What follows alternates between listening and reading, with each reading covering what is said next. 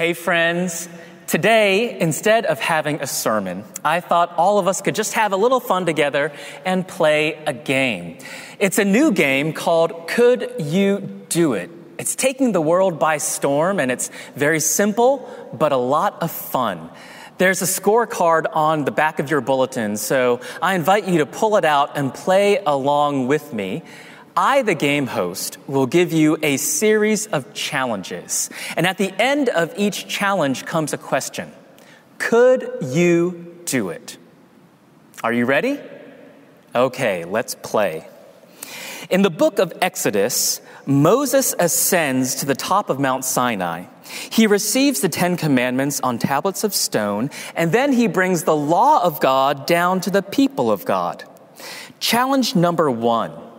If I asked you to name the 10 Commandments, to recite them from memory, could you do it?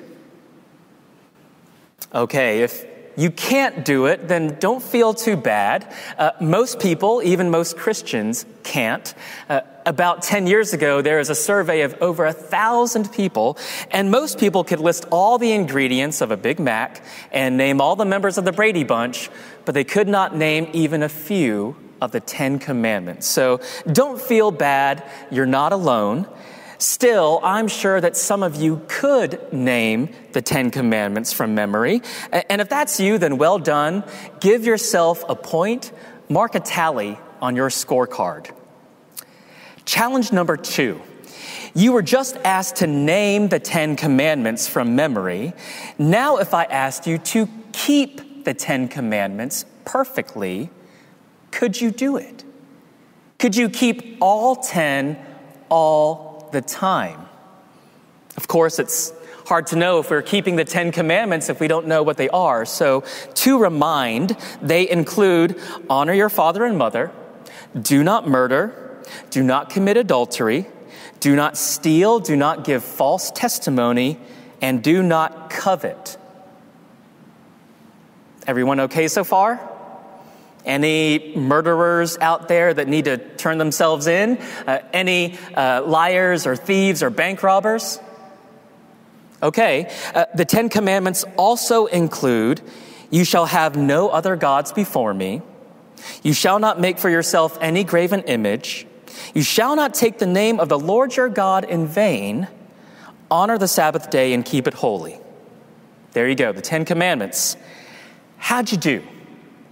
If you have kept the 10 Commandments perfectly throughout your entire life, then give yourself a pat on the back and give yourself a point. Challenge number 3 is this. When it comes to the 10 Commandments, you may keep the letter of the law, but could you keep the spirit of the law? Could you honor their purpose and intent? Could you do it? Now, as we consider this, let me remind us of Jesus' words in the Sermon on the Mount. Starting in Matthew chapter 5, verse 21, Jesus says, "You have heard it said, 'You shall not murder,' but I say to you that everyone who is angry with his brother will be liable to judgment. Whoever insults his brother will be liable to the council, and whoever says so much as 'you fool' will be liable to hell." So if I asked you if you could refrain from murder for your whole life long, I'm sure you could do it. Now, it might be hard at some moments, maybe when you're stuck in traffic on I-65, but if I asked you if you could refrain from even being angry with another person, could you do it? Jesus continues with this. He says, "You have heard it said, 'You shall not commit adultery.'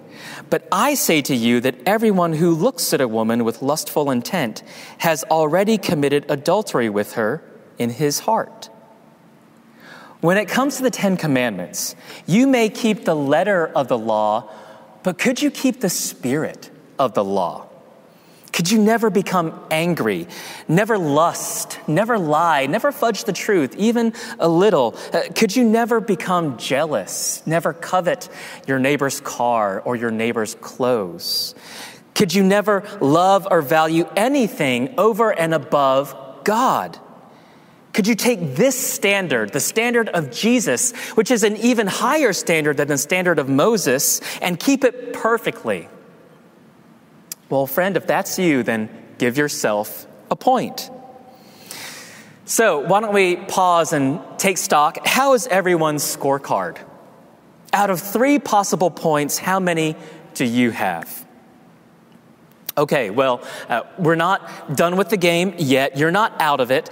There are still lots of points to play for. So let's continue with challenges 4 and 5.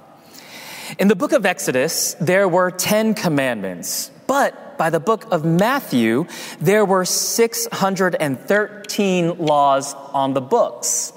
613.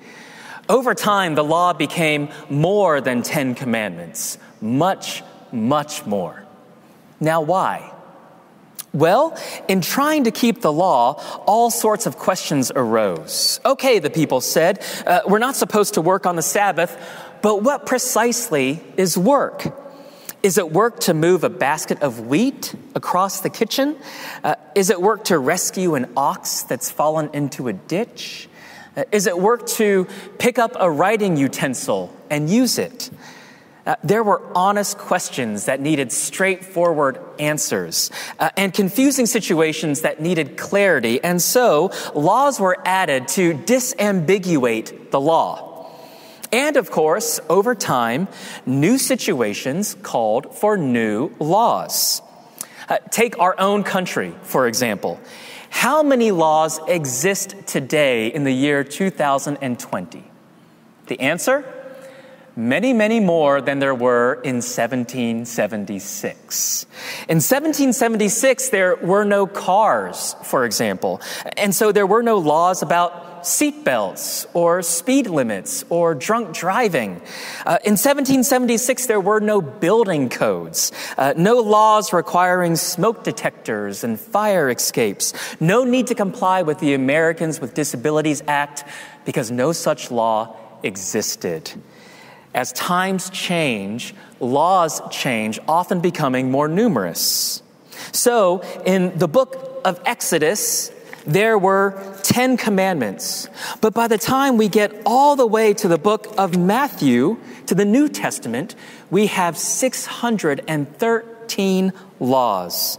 There were laws about what foods could or could not be eaten, what fabrics could or could not be worn, and men, what facial hair could and could not be grown.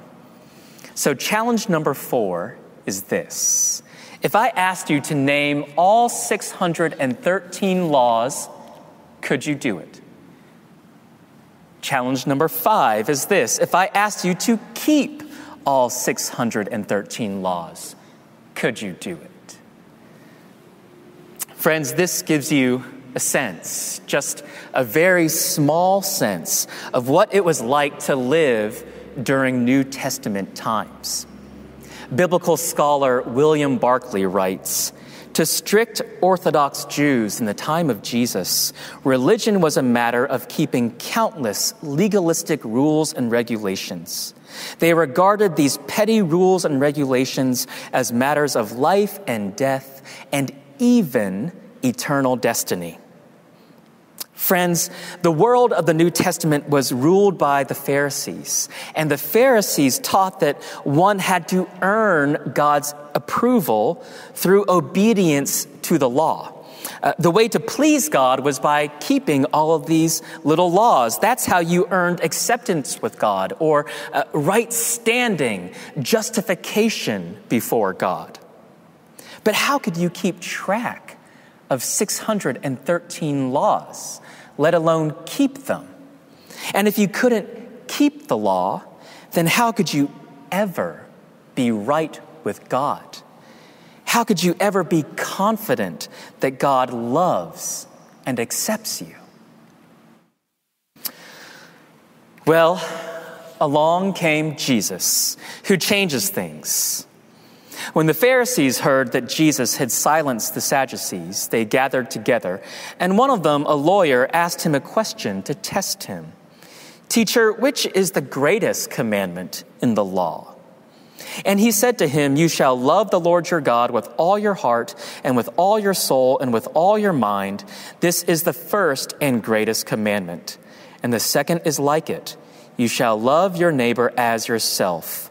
All the law and the prophets hang on these two commands." So here's challenge number 6. If I asked you to love the Lord your God with all your heart, all your soul, and all your mind, could you do it? I mean, could you really do it? Could you do it perfectly without faltering? Could you do it constantly without ceasing? Have you loved God with all your heart, all your soul, and all your mind, all of the time, from the beginning of one's life to the end of one's life, from cradle to grave? Well, friends, if you say yes, I'll just have to take your word for it. Go ahead and give yourself a point. Here's challenge number 7. If I asked you to love your neighbor as yourself, could you do it? I mean, could you really do it? Have you ever spoken ill of others behind their backs? Have you ever lashed out in anger and hurt someone by word or deed? Have you ever injured someone by something that you have done or something that you have left undone? Have you ever spent money on something totally frivolous when that money could have been given to God's work in the world, to renew the world and redeem the world? If you, my friend, have always loved your neighbor as yourself and never fallen short, then okay, you know yourself best, give yourself a point. So friends, why don't we take stock? Why don't we pause and look at our scorecards? Did anyone get any points from the greatest commandments? You know, we have gone from 10 commandments to 613 laws down to 2 great commandments. Maybe it's all too much. Maybe it's still too hard. You know, maybe we should lower the bar a little bit, lower the standard. It might compromise the integrity of the law, but, you know, we really want to meet the law and jump over the bar, so, okay, we can look past that. Friends, wouldn't it be nice if we had just one rule to follow? I mean, just one simple golden rule. In the Sermon on the Mount, Jesus says, "Do unto others as you would have them do unto you. For this is the law and the prophets." And of course, this is known as the Golden Rule. So here's challenge number 8. If I asked you to do unto others as you would have them do unto you, could you do it?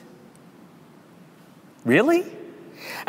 Have you done it to date? So far in your life, have you kept the golden rule perfectly? Have you done it always and everywhere, at every time, in every situation, with every person that you meet? Are you sure? Should I ask those who live with you? Should I ask those who work with you?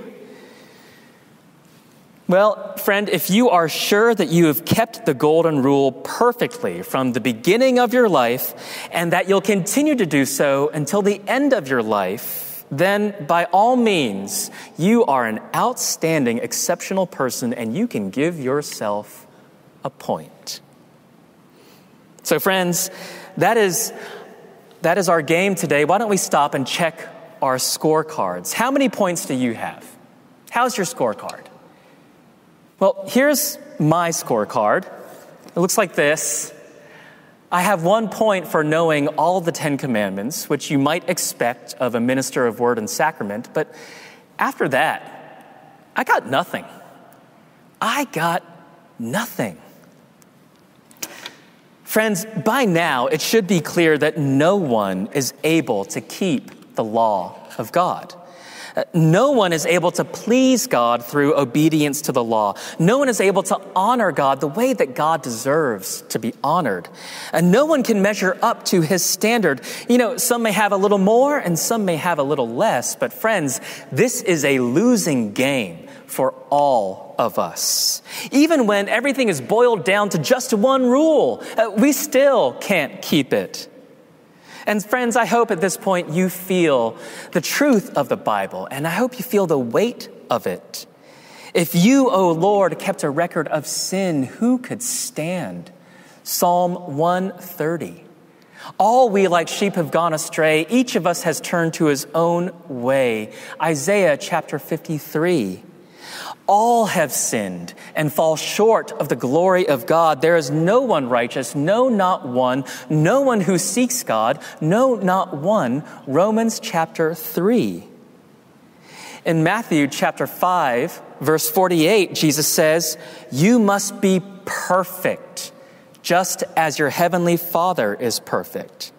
Straight from Jesus, the mouth of Jesus in the Sermon on the Mount, be perfect as your Father in heaven is perfect. And yet, who could do this?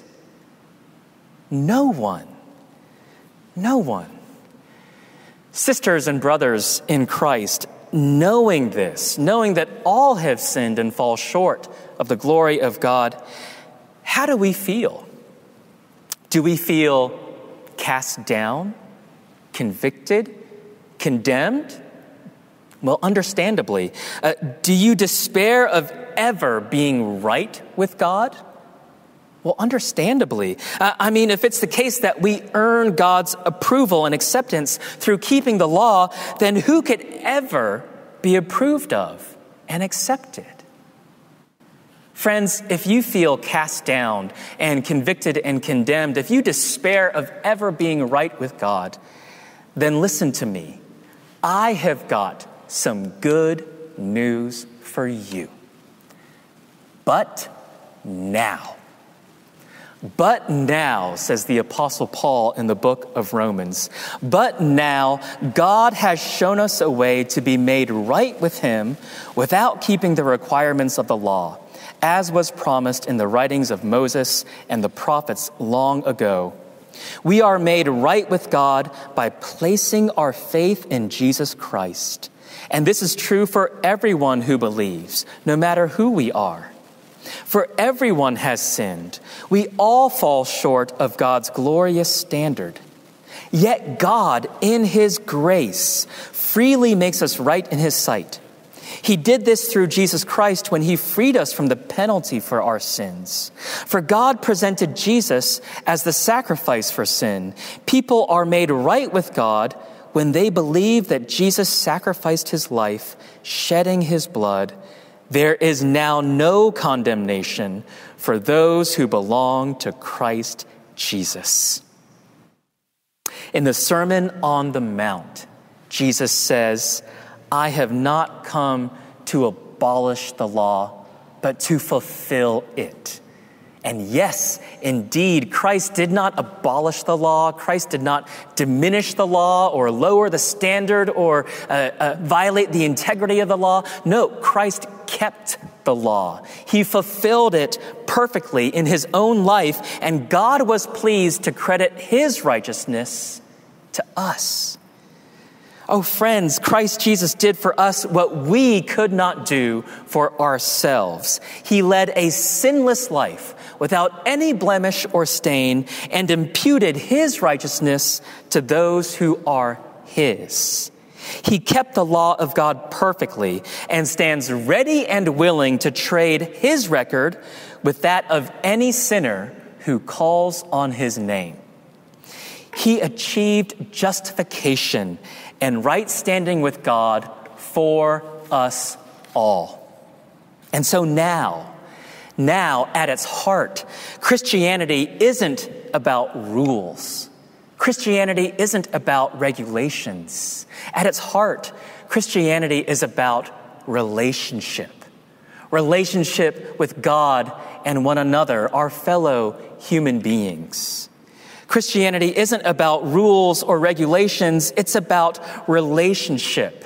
And God's approval isn't something that we gain by our obedience or lose by our disobedience. No, God's approval is given freely, fully, and finally, permanently to those who are washed in the blood.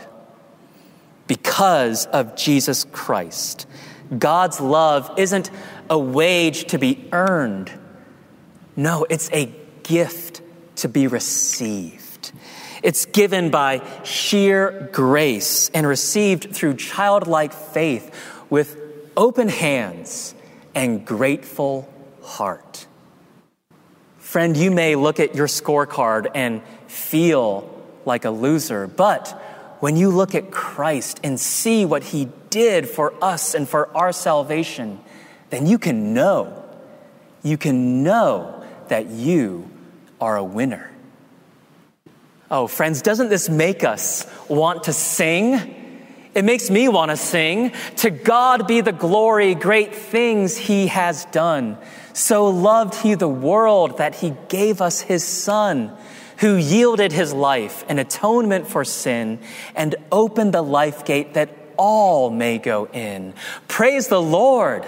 Praise the Lord. Let the earth hear his voice. Praise the Lord. Praise the Lord. Let the people rejoice. Oh, come to the Father through Jesus the Son and give him the glory. Great things he has done. Amen and amen.